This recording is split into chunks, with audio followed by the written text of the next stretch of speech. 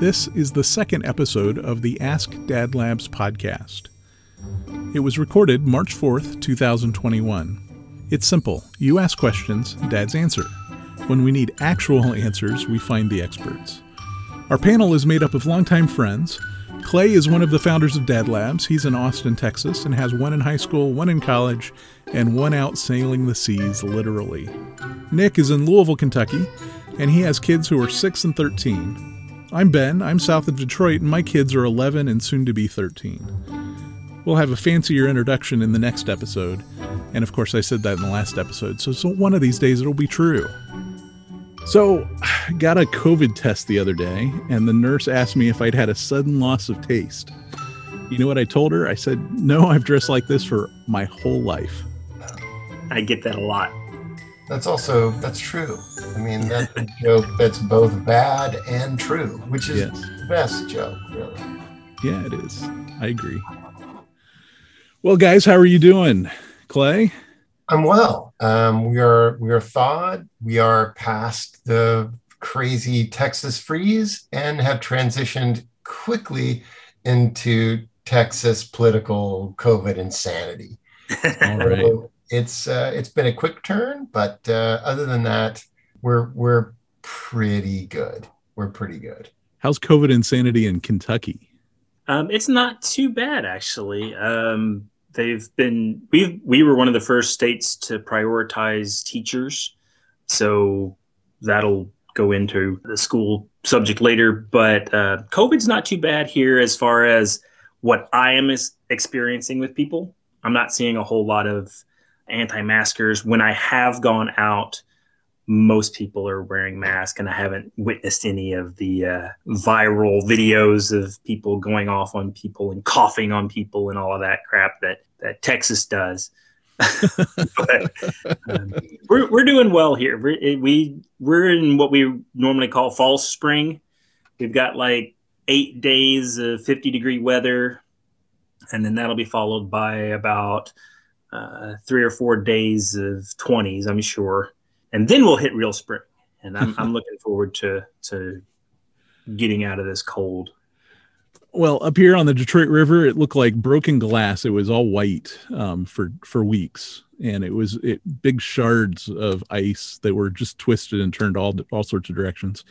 And it in a course of about 3 days, it went from a little streak of blue where they keep the channel open, the Coast Guard at work.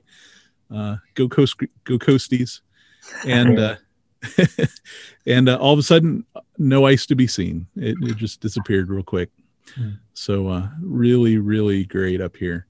So our questions this time. So the school situation, everyone wants to know about school. So what's happening in your schools, and what do you like about it? What don't you like about it? Well, our kids are about to start a hybrid in-person and virtual instruction. We have the choice that we could stay NTI, which is non-traditional instruction, or stay virtual, or go in person. My problem with it is with the in-person part is it's the hybrid where they're only going 2 days a week in person. And they'll go Monday and Tuesday because of their last name. And then nobody goes on Wednesday, and they clean the schools. And then the other half of the kids go on Thursday and Friday. That's really hard for the teachers to keep the same teacher for the kids, because the in-person teacher has to do, I'm assuming, some type of virtual broadcast at the same time as what they're doing their in-person stuff.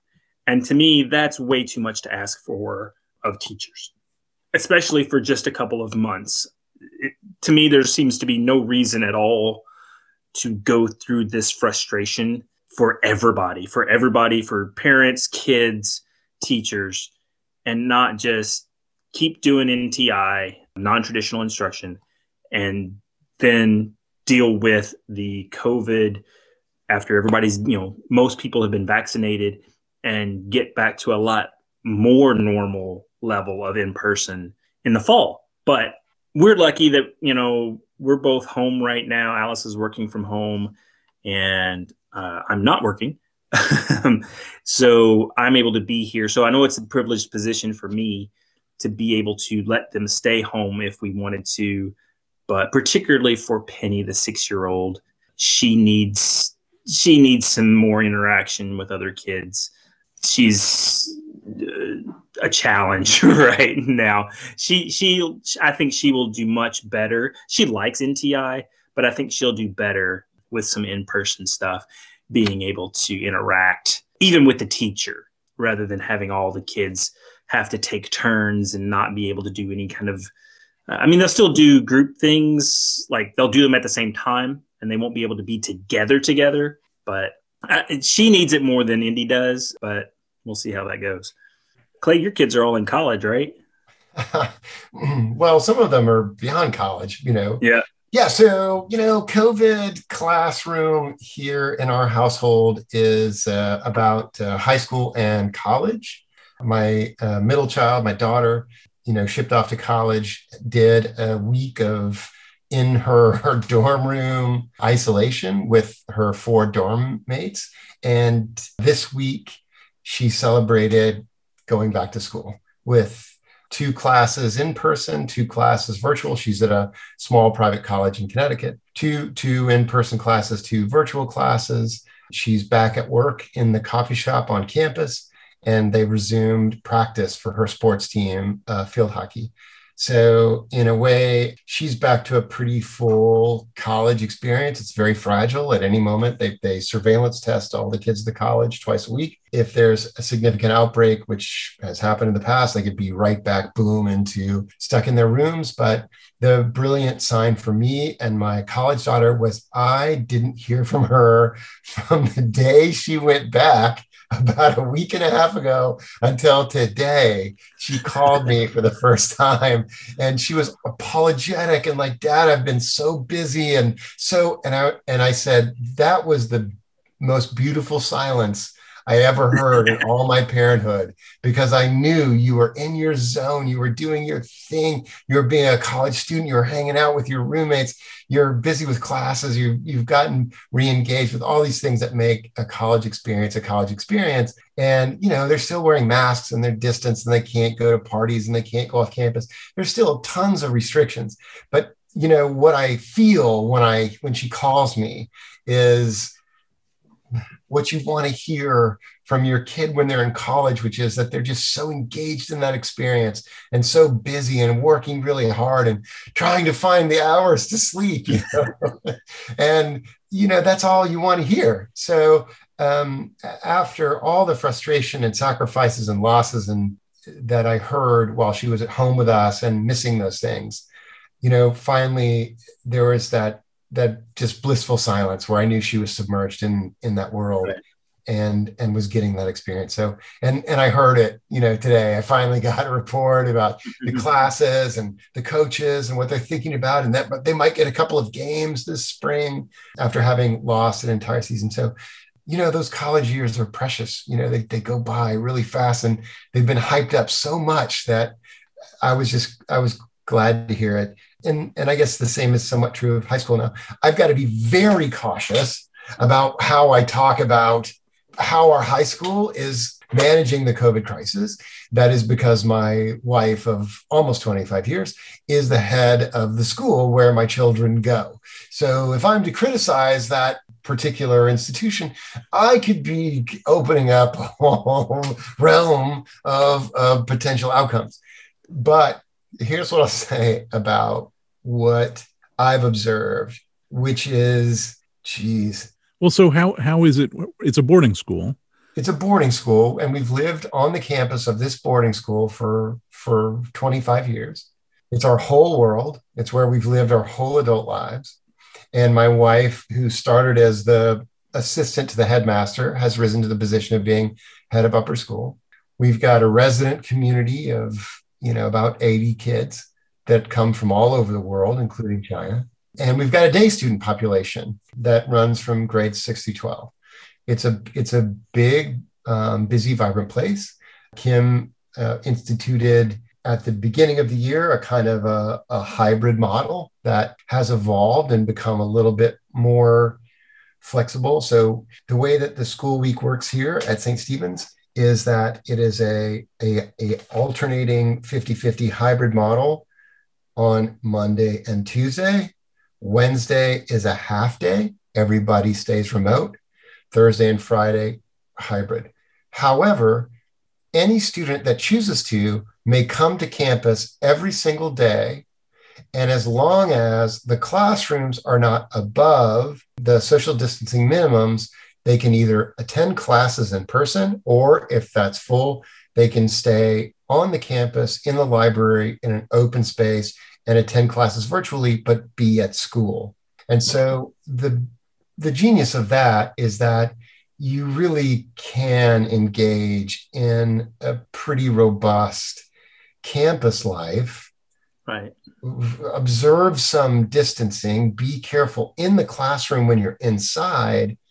And that's been the world for my son, who's a junior in high school and a very much a social creature.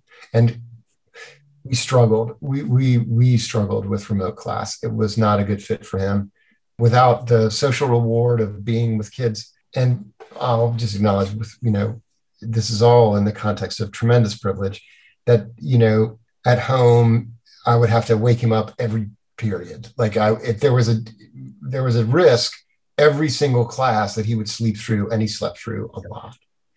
So we've resumed sports. He's an athlete. That's the defining sort of part of his experience. He played soccer, and today he played the sport which he loves, lacrosse, and had a great game, and they won. And there were no fans allowed in the stands because I live here, and because I masquerade as a film guy.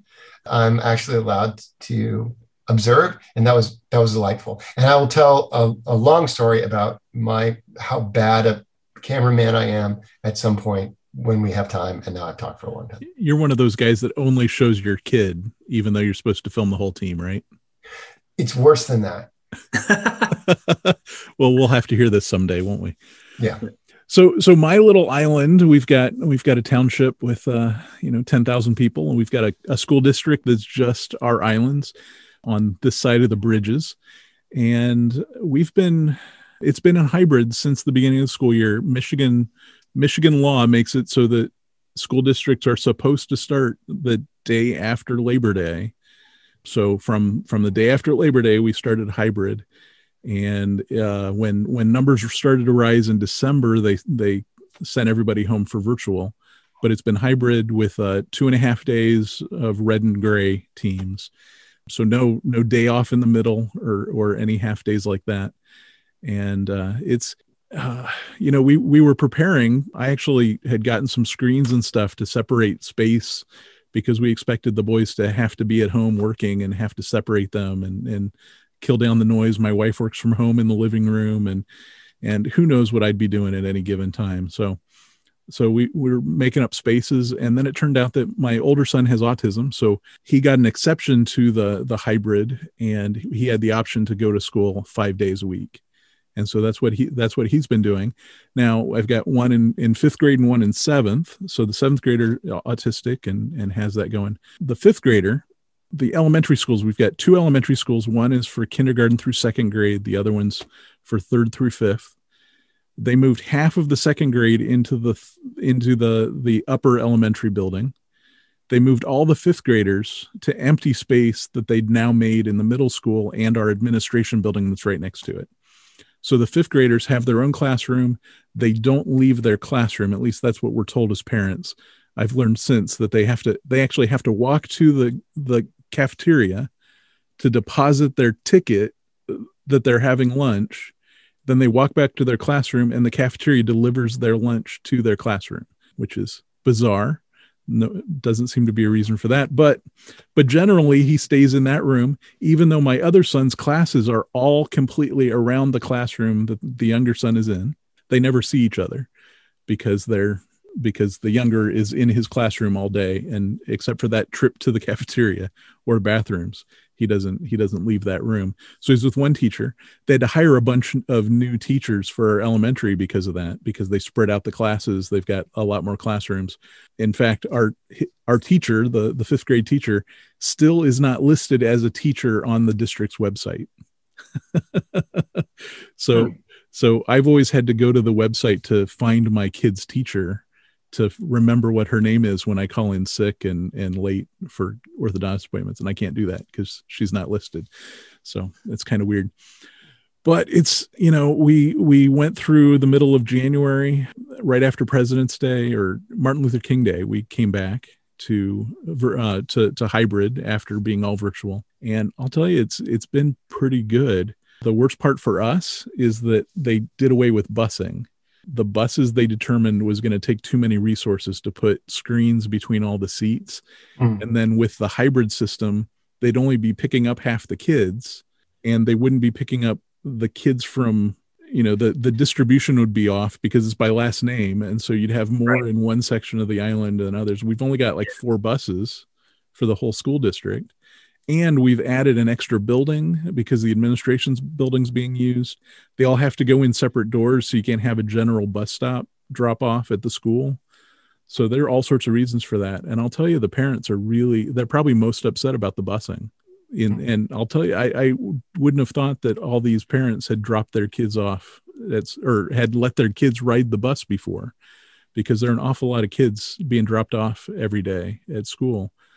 But parents are really upset about it now. So there are even rumors that they were going to discontinue busing, that they were taking advantage of this to discontinue busing forever. And no one lives more than about 1.5 miles from any of the school buildings. Well, maybe 2 miles. So it's not that bad, but still, the thing is, the schools are not built for this. Right. They're built to have some buses, and then they're built for a certain amount of cars. The parking lots are only so big.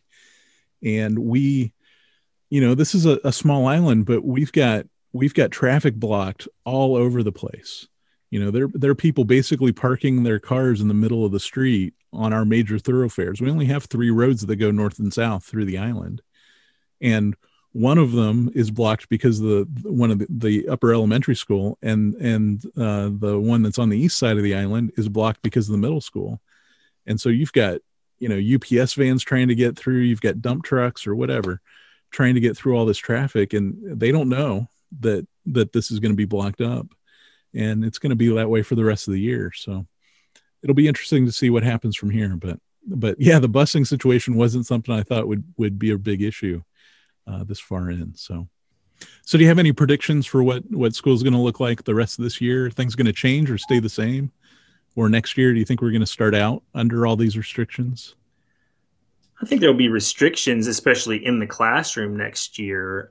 Hopefully, they'll get more teachers and they will have smaller class sizes. That's my big hope. That's the big takeaway from this, is that they will be able to spread kids out. My kids weren't sick at all last year, at all, never once, because they weren't going to the giant petri dish that is a school building. But as far as for the rest of this year, I have a feeling it's going to be a lot more battles with the boy getting work done and getting up and going to school on those 2 days. But, that's the gig. Right now, with everything virtual, is the easiest school is ever going to be. I mean, for anybody, as far except as the teachers, yeah. Well, yeah, for any student, it really is the easiest it's ever going to be. Do your, go to class, watch the class, and then do your work at your leisure and have every resource available to you to do all of the work that you have to do. But on the same hand, I don't really want to scare him that, hey, it only gets worse from here, bud, because the battles are already bad enough, and we're only halfway there. So it's going to be tough, I think, to make the adjustment for the kids. It's not going to be an adjustment for me until I do get a job, and then I have to, all of our normal logistics go out the window, and we have to apply new logistics and new plans and everything with my wife's job and my job and their schooling. So it's going to be tough this year, the rest of this year, more than I think I think come fall, it should be fairly easy, fairly normal. The return to school issue, of course, incredibly complicated. I don't know if it's the easiest it's going to be, Nick. I mean, yeah, I see what you mean, but I think for a lot of kids, learning this way is hard. And with the compounding issues of COVID on families, I think it's for a lot of kids, it's just really hard to show up and have the energy to show up in the way that they have in the past. But for me, the big issue about what school looks like in the future is really about protecting kids. And as crazy as things in Texas have gotten, the one silver lining has been that they are adding teachers to the 1B list. And my wife has gotten an appointment to get her first vaccination on Saturday. And a lot of the teachers that I know that work at the school also have managed to get appointments. So, once you've got a school that has a faculty and staff that's immunized, that's a really different risk assessment for administrations, given what we've seen in terms of transmission and danger to kids. And so, I think that's just the smart thing to do. And if our governments can get together and say, hey, let's just do that. If we get all the teachers immunized and there's minimal risk to kids, then really we can accelerate, we can lean into, this notion that schools can become a safe place. And, there's a lot of complexity around that. But once all the teachers are immunized, it's a very, very different world. And that could happen quickly. I mean, I predict that in the next 3 to 4 weeks, maybe even less, every teacher at the school where we live will be immunized. That's a completely different world.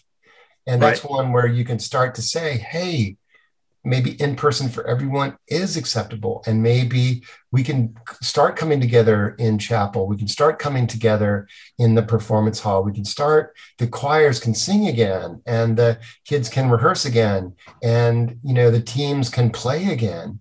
And, so I think that's, if you prioritize teachers getting immunized, all that comes into range. Well, when I say easiest it's ever going to be, I mean the work, the actual schoolwork, the homework and all of that. The social aspects of it, are even tougher because, middle school, he's in middle school, and that's where you learn all of that, how to deal with good friends and bully friends and, all of the different cliques and all of that. And he's not really getting that. We have two neighbor friends that they hang out with, and they all hang out together sometimes. And that's it. They don't, and he's in theater, and that's been really, really tough to do virtually. They did a play, and it was just so tough because some of the kids were able to do, they decorated their backgrounds and stuff, and, as if they would for a set. And then some people didn't. And it was a really tough production for all of them. Well, good for you for getting a theater kid, man. I tried. I just failed at that. I just 100% failed. I was always a drama guy, and drama program, all of them, my daughter did a little singing, my son did some drums, but really total fail. Well, that's all Alice. She was the thespian, and I'm not sure we have a theater kid with him. I think it was one of those, I don't want to do these other classes. And so he's like, I'd even take that, Nick. I would take that 100%. Right, you're right. I think that's kind of, but I really think he would enjoy it in person on stage. And I know that I would, because, I would love to be helping build sets, and Alice could help with costumes and sewing and stuff. And I'd love to do that for the school, not just for him.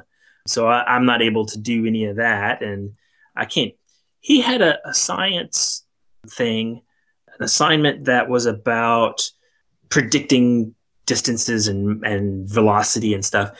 And the program that was using it was using skateboarding. And, I'm a skateboarder. He didn't even tell me about it. He didn't even tell me about it. And I was like, dude, I wouldn't do the work for you, but still, that's the kind of thing. Hey, Dad, you check this out. No. So, but I also didn't get a kid that likes Star Wars. I didn't get a kid that likes superheroes. So yeah, I'd trade the theater for that any day, but Alice won't. So well, this is a great segue. We'll move on to the next question, but this segues to actually the night that we're recording this is a big debut for one of our very own. Clay had a play debut tonight, a revision to one he wrote a while ago. Do you want to tell us a little bit about it? This is kind of a crazy story. I hope this won't bore the audience, but the crazy thing is that this is my senior college project reemerging 35 years later to come to life again.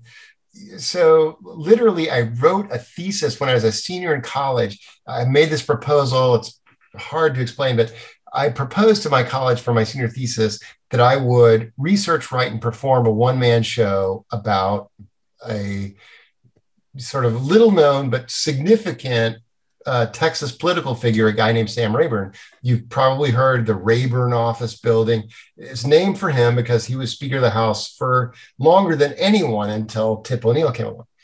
Anyway, he was witness to, and core to sort of American political history from the Woodrow Wilson administration to the JFK administration when he died at age 79.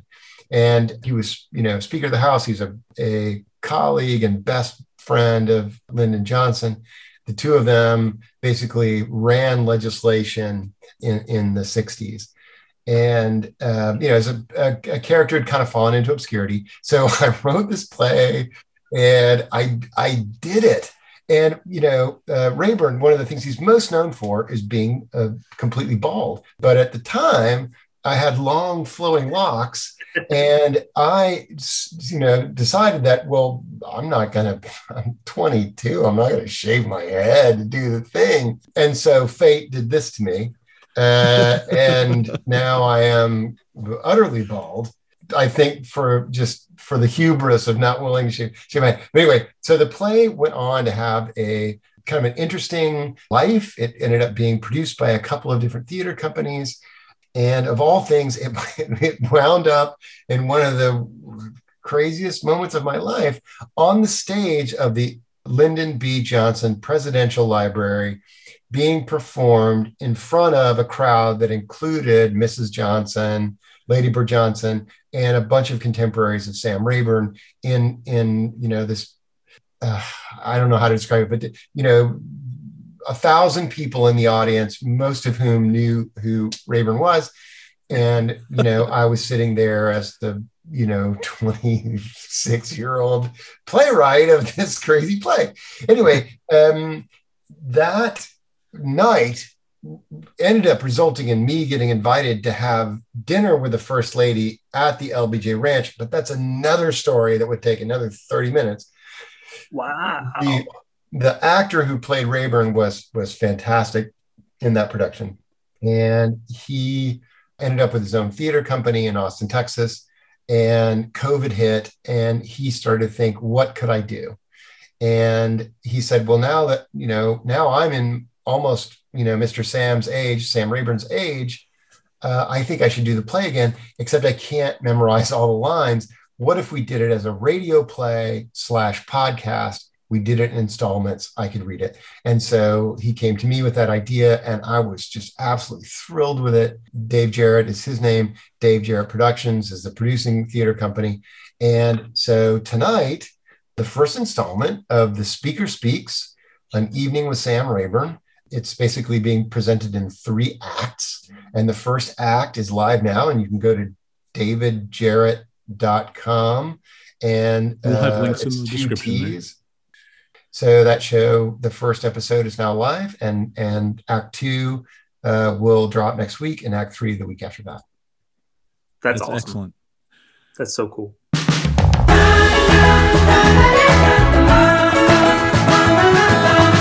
All right. So moving on to the next question. This actually comes from a new dad. His think his daughter is about 6 months old now. He's also my nephew. He asked me several questions. We'll pepper these in over the next episodes, but the one that really jumped out to me, and this is a really honest question, is he wants to know, how do you help children reach their development goals without being overbearing and going overboard? So how do you get them to say their first words? How do you get them to walk? How do you get them to use, proper potty etiquette? All that sort of stuff. One of the nice things, the silver linings of my oldest child was a premature baby, and he was born at 29, almost 30 weeks, and spent many weeks in the neonatal intensive care unit. He's now an ensign in the Coast Guard, and I just saw pictures of him with his shipmates doing a CrossFit workout in celebration of some Coast Guard anniversary yesterday. So he is a happy, fit, accomplished, beautiful human being. But he was born as an orange, sticky, bent, weird-headed, not cooked being. And it was the most tragic week in my life. My wife and I were traumatized, and this baby was just not ready to be out, and was in the ICU with every attachment and tube possible, and I'm in and out, scrubbing in to go into the neonatal intensive care unit and put this little sticky baby on my chest and do kangaroo care. It really was the defining moment for me in terms of being a father and deciding to be committed. But the gift that hardship gave me was that we started to not pay attention to milestones. And, there was all kinds of, because anytime you have a preemie baby, they're going to miss their milestones. And there's all kinds of ways that you compensate for that. Factor in what their birthday was supposed to be, and then, figure that out. And I think my wife and I, although it was a battle, I think finally we gave ourselves the room to say, it's going to be different. It's going to be different. And it's going to be different for our son, and it's going to be different for every person. And if you go see your pediatrician on the schedule that you're supposed to see your pediatrician, let that person worry about milestones, and you love your kid and show up and be there. And other than that, these milestones are things that begin your education as a parent, learning to deal with yourself, your expectations, and your anxiety. And it doesn't go away, but you're starting the conversation. And it's the first moment where you can start to take control of that and say, I'm in charge of this. You're not in charge of this. And I'm going to be okay with what my kid is. Yep. I was going to say the exact same thing. Milestones are averages. They're going to be different for every single child. Do not worry about them. Talk to your child. Some people say don't do baby talk. I don't care. Do baby talk, but do it in a conversational pattern, like blah blah blah blah blah blah blah. It's still that interaction. Interact with your child. Read with them. Play with them. Read to them constantly, and those milestones will happen. Potty training, the biggest thing there is when they show interest, then worry about potty training. If they aren't showing interest, it's going to be a battle. It's going to suck, and it's going to take much longer. I'm well aware of how that goes. It took forever with the boy. With the girl, we didn't worry about it. We waited till she showed interest, and we're like, oh, okay. And she started showing interest, and then we jumped on board. It was not the battle that it was with the boy. Don't worry. Like he said, let the pediatrician worry about the medical milestones, But as far as developmental milestones, don't even worry about it. Just be there, and they will take care of themselves. They will meet them, guaranteed. One of the things that's really interesting that happens as a parent is that you have like the worried parent voice that's just fueled by all your anxieties and the things you've read and what other people have told you, that is ever present. And I think that the sooner you get in dialogue with that, with your more rational, like, okay, like I know me self, and you start having a conversation with that anxiety, the better off you're going to be. And the first one, those conversations start immediately with these milestones, and that the external expectation of what your kid is going to be doing or what you're worried about or what they're supposed to be doing, that anxious voice is going to be present throughout your entire parenthood. And the quality of relationship that you have with your kid is going to have a lot to do with how successfully you get in dialogue with that part of yourself and successfully talk that down, such that anxiety is not the primary driver of the communication and relationship that you're having with your kid. Right. So milestones does a great job of triggering the anxious parent. And that means it's okay, time for the more rational part of my brain to have a dialogue with that anxiety so that I don't blow it, and get pissed off at my kid or my spouse or whoever because it's underperforming the expectations of the worried guy, Well, and other parents too. Well, my kid was walking when he was 6 months old. Whatever. Who cares? Great. Good for you. It's not a competition with. Every year we do another IEP for my older son. And that IEP paperwork we have to fill out every year asks us about each of those milestones. So they want us to remember like how old he was when he was talking and, all these things. And we've just started just scratching them out because they don't care. I mean, he's in 7th grade. It doesn't matter, when he used the toilet the first time. Anyway, yeah. I think we got that covered really well. And I'm sure there are lots of Dad Labs videos on YouTube that we can point to that talk about different milestones. And yes, there are. If you Google we'll provide Dad Labs milestones, there are multiple videos. We're going to do a best of. Exactly we'll figure out. Said. We'll pick out some episodes and put them in the episode description down there.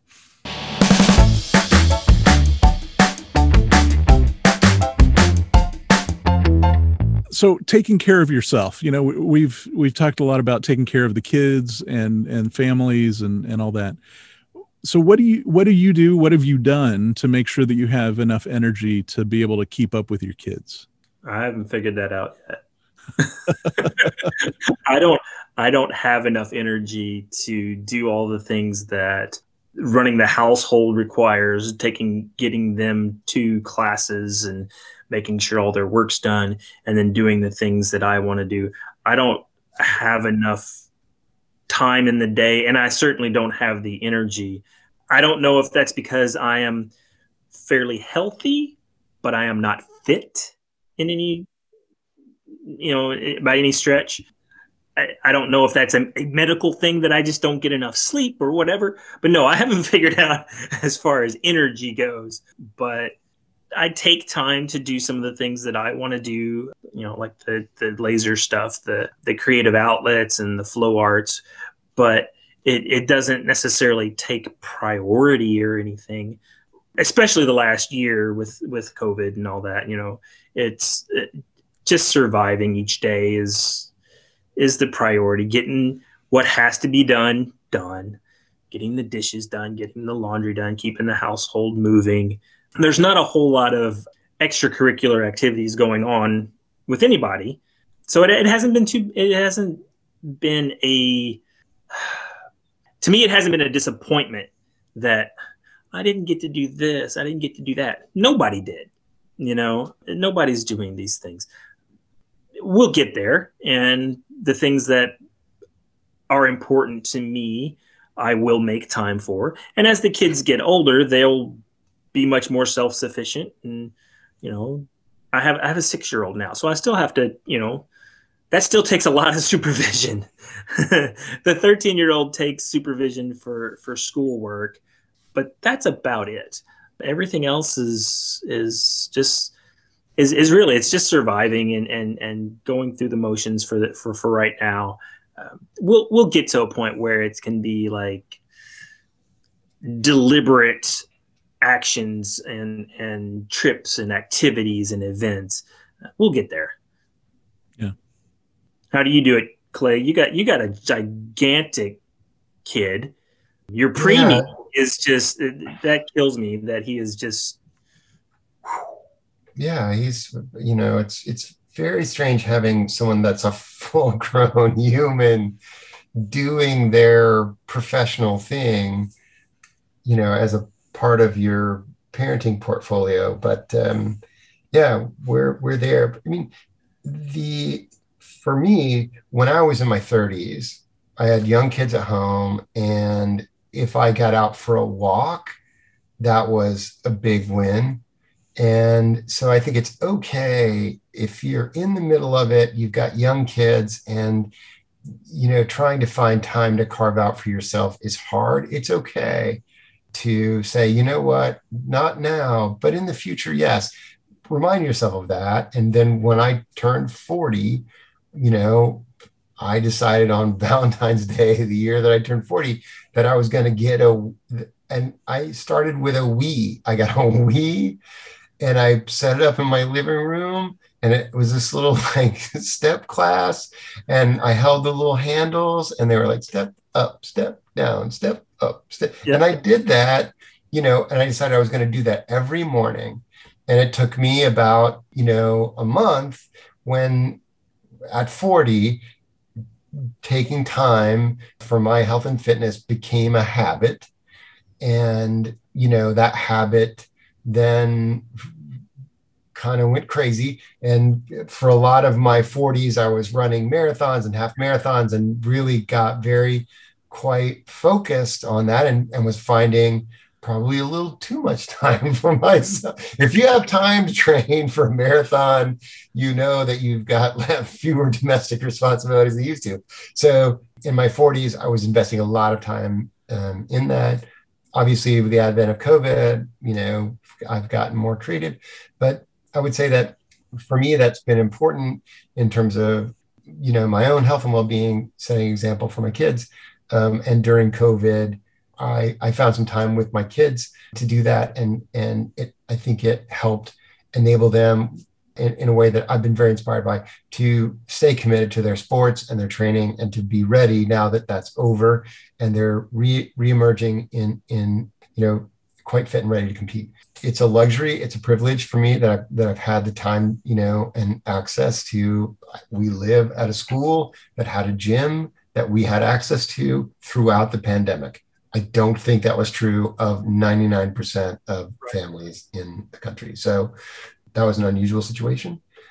But I don't think, if you find yourself in a busy moment in your parenthood, that you need to judge yourself. You just stay aware that there's going to come a time, when you're a little bit older, where you really are going to have to invest in that, so that you're present and ready for grandkids and to support your kids when they need you. It's temporary. It might be years, but it is temporary. They're only small for so long.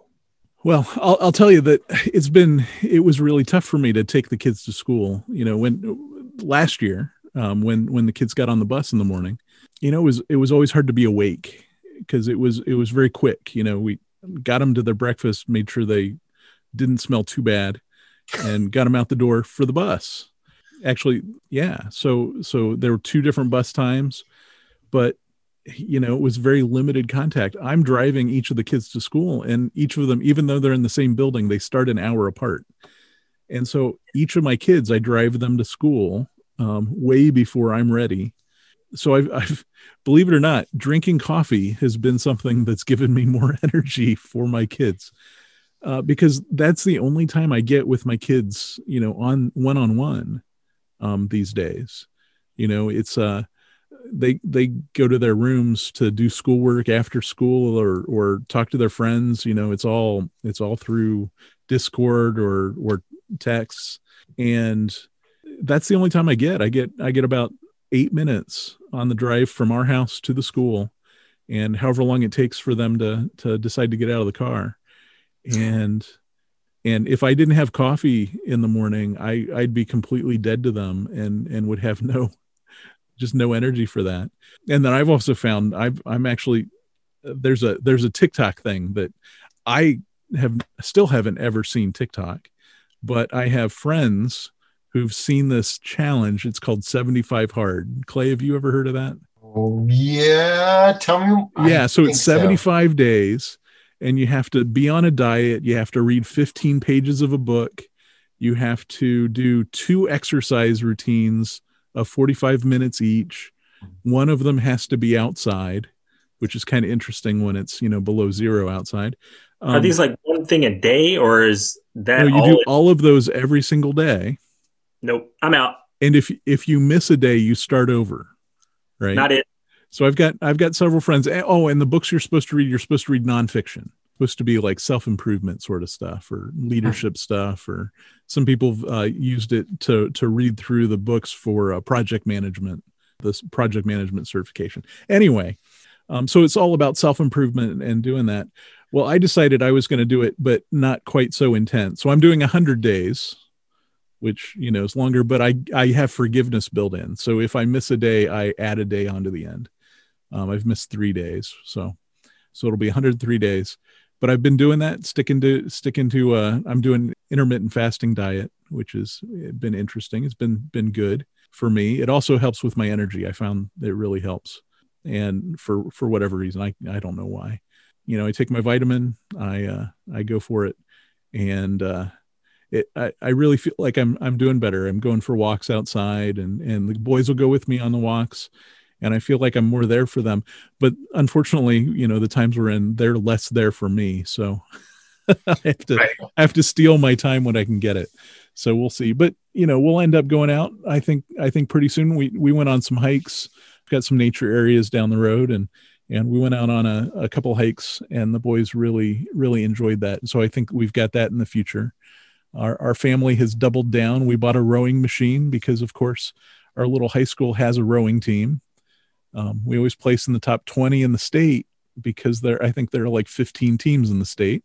So we're always in the top 20. Listen, we don't want to get off on the whole tangent of college sports and admissions. That's it. Rowing is key. That is a major on-ramp to college admission. Yale, here we come. My wife was a rower, so I know a little bit about that, but that's great. That's good for you. We have a sailing team too. They're probably the top 100 in the country. Sailing is also, as we know from. I would love to do sailing. I mean, I don't know, Texas and Kentucky, you probably don't understand just how bad the Ohio State Michigan thing is, but the Michigan state championships for sailing are in Ohio. That's how few sailing teams there are in Michigan. They have to go to Cleveland for the sailing championship. So, hey, I learned to windsurf in Arizona. So in the desert. So I get it. Sailing, I think actual sailing a boat would be a lot of fun. It is. I'll tell you. Clay, you've sailed, right? I have. And I've done some sailing. I'm not a particularly good sailor. My kids are. And part of our summer program is, we go to the East Coast, and the kids took sailing lessons. And it was, an important, I think that it's an incredible life skill, and just brings you into contact with nature in a way that I think few other things do, like pay attention to the tide, pay attention to the wind, pay attention to everything around you, and then harness that into this really kind of cool experience. So I'm a huge fan of sailing. And of course, my older son, who just is he's a Coast Guard officer. He was in charge of the sailing waterfront at the Coast Guard Academy, and he was in charge of instructing the younger cadets, the first year swabs, in how to sail these very simple 420 two-sailed racing boats that they've got dozens of at the Coast Guard Academy. And those are some of my favorite photos of his whole Coast Guard Academy experience, is him coaching these young kids in their helmets and their goofy looking life jackets, and their shaved heads, and they're just looking terrified. And Wilson is trying to teach them how to, and you'd be amazed how few kids show up at the Coast Guard Academy with any experience on the water at all. You would think that, and I think that's true of the Navy as well, that they show up, and they're from Idaho, they never have seen the ocean, and they've never been in a boat. And so for the few salty souls that show up there, that's kind of their genetics. Anyway, that's a long digressive way of saying that I think sailing is cool. Yeah. So it's not hokey to say that it puts you in with nature. It really does, because you get thrown from one of those little little sailboats, or from a sailboard. You can get thrown pretty far just because the wind decided, I'm done with you, and you're 20 feet away from your from your rig, and you're like, what the hell happened? It's a blast. It's something I wish I could. I live somewhere that I could teach my kids that we don't have anywhere really close in Kentucky. So, yeah. Well, unfortunately, the rowing, actually the last weekend before Michigan shut down was an indoor regatta that we had for our rowing team. And we had people from Canada coming across the border to attend this regatta, probably 300 people in our middle school cafeteria doing rowing machines.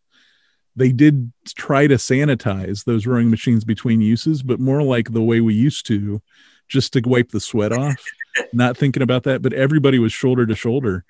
And we're so lucky that we didn't lose people because of that. I was about to ask how you do an indoor regatta. Like, did they put the boats inside the pool?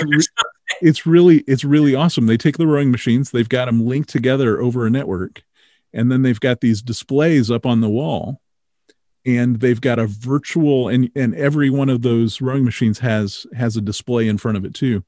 And so if you're rowing, you see this display, and it's got a marker telling you, it shows you how far you've gone. So 50 meters or whatever. And then it's got like a rabbit sort of thing that shows you how far ahead somebody is from you, or, where people are. And it sort of gives you a pace to catch up to.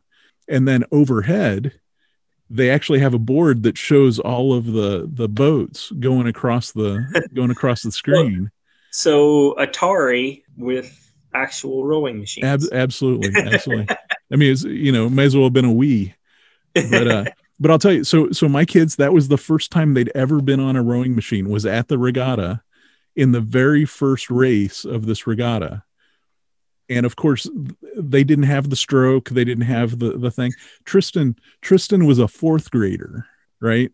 This was a open, they had an open men's class where you've got people who could have been, competing for the Olympics, doing this.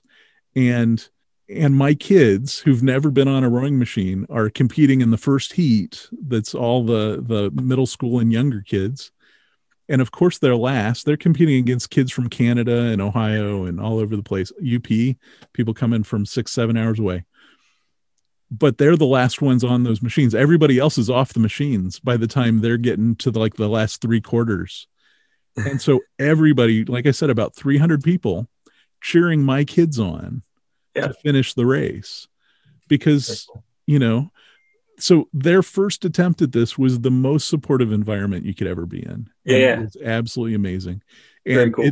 It really won me for rowing for these kids, because I think the environment's just so supportive. We don't have expectations they're going to do anything. And like you said, Clay, it's like an automatic entry into college with scholarships even, right?